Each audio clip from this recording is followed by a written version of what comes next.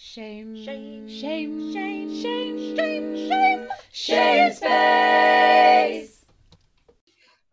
Welcome to Shame Space. This is our moment in the shade of shame, where we go through all the things that we have done or have not done.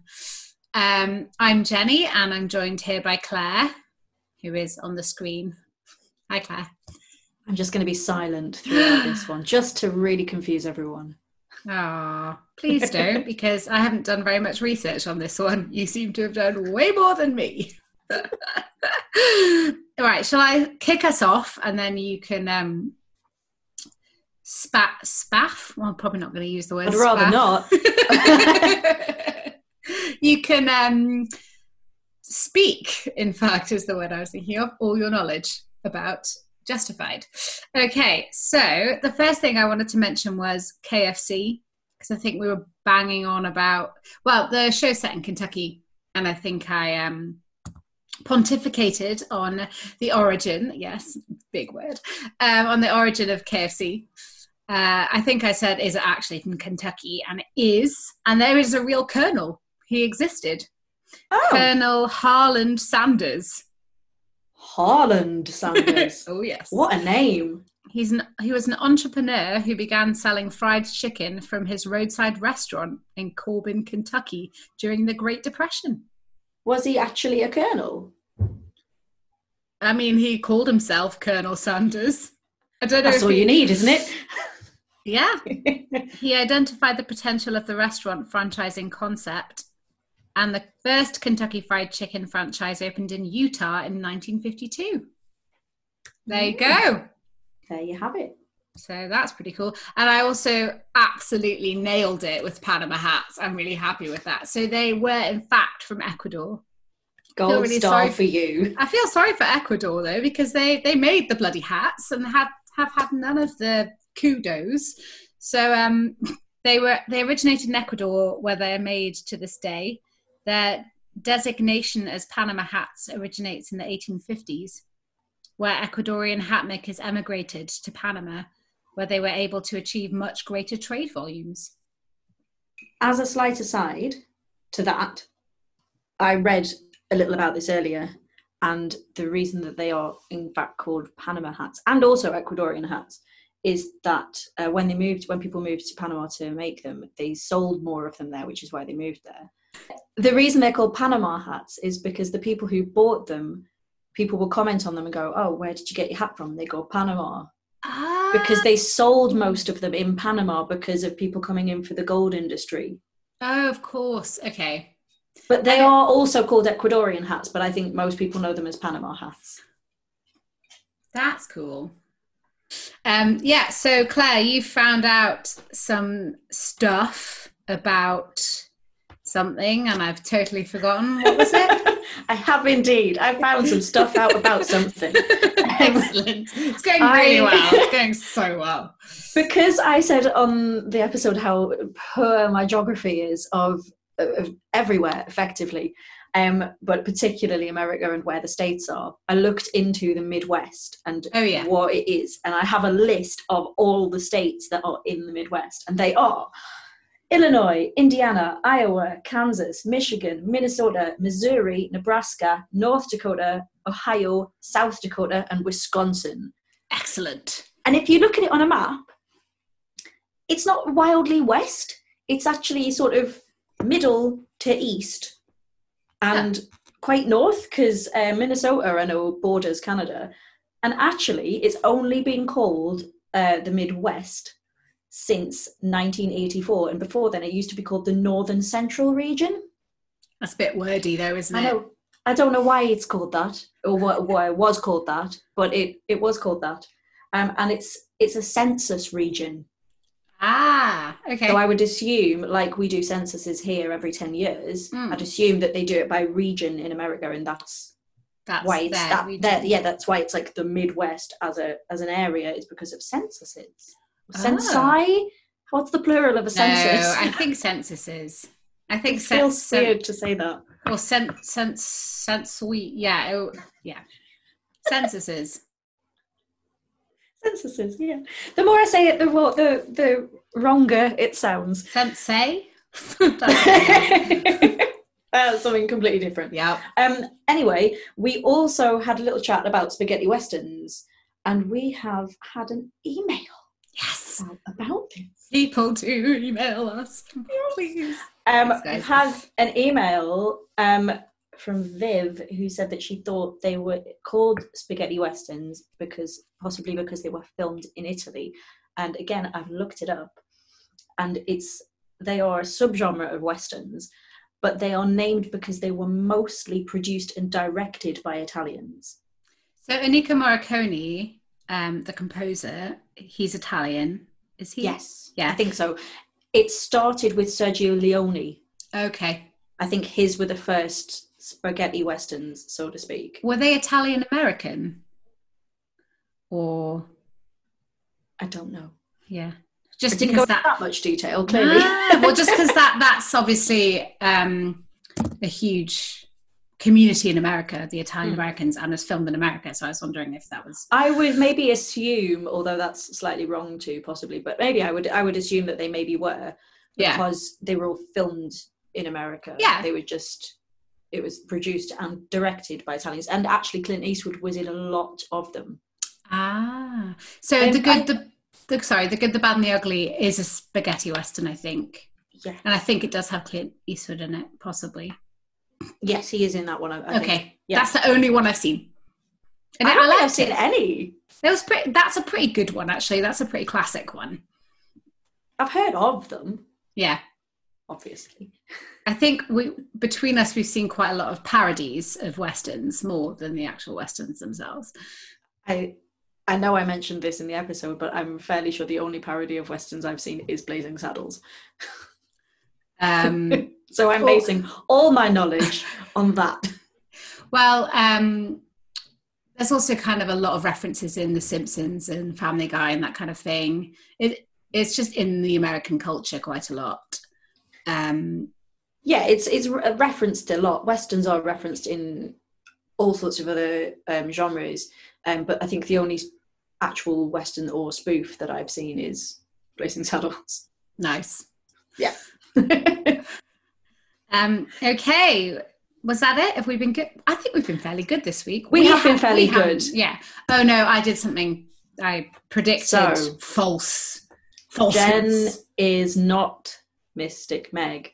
No. And eagle-eyed listeners, not eagle-eyed because that's completely the wrong thing, but owl-eared. That's what I was thinking. Owls have got good ears. Cats have pretty good ears. Dog-eared, but that means something else. Yes, it does mean something else.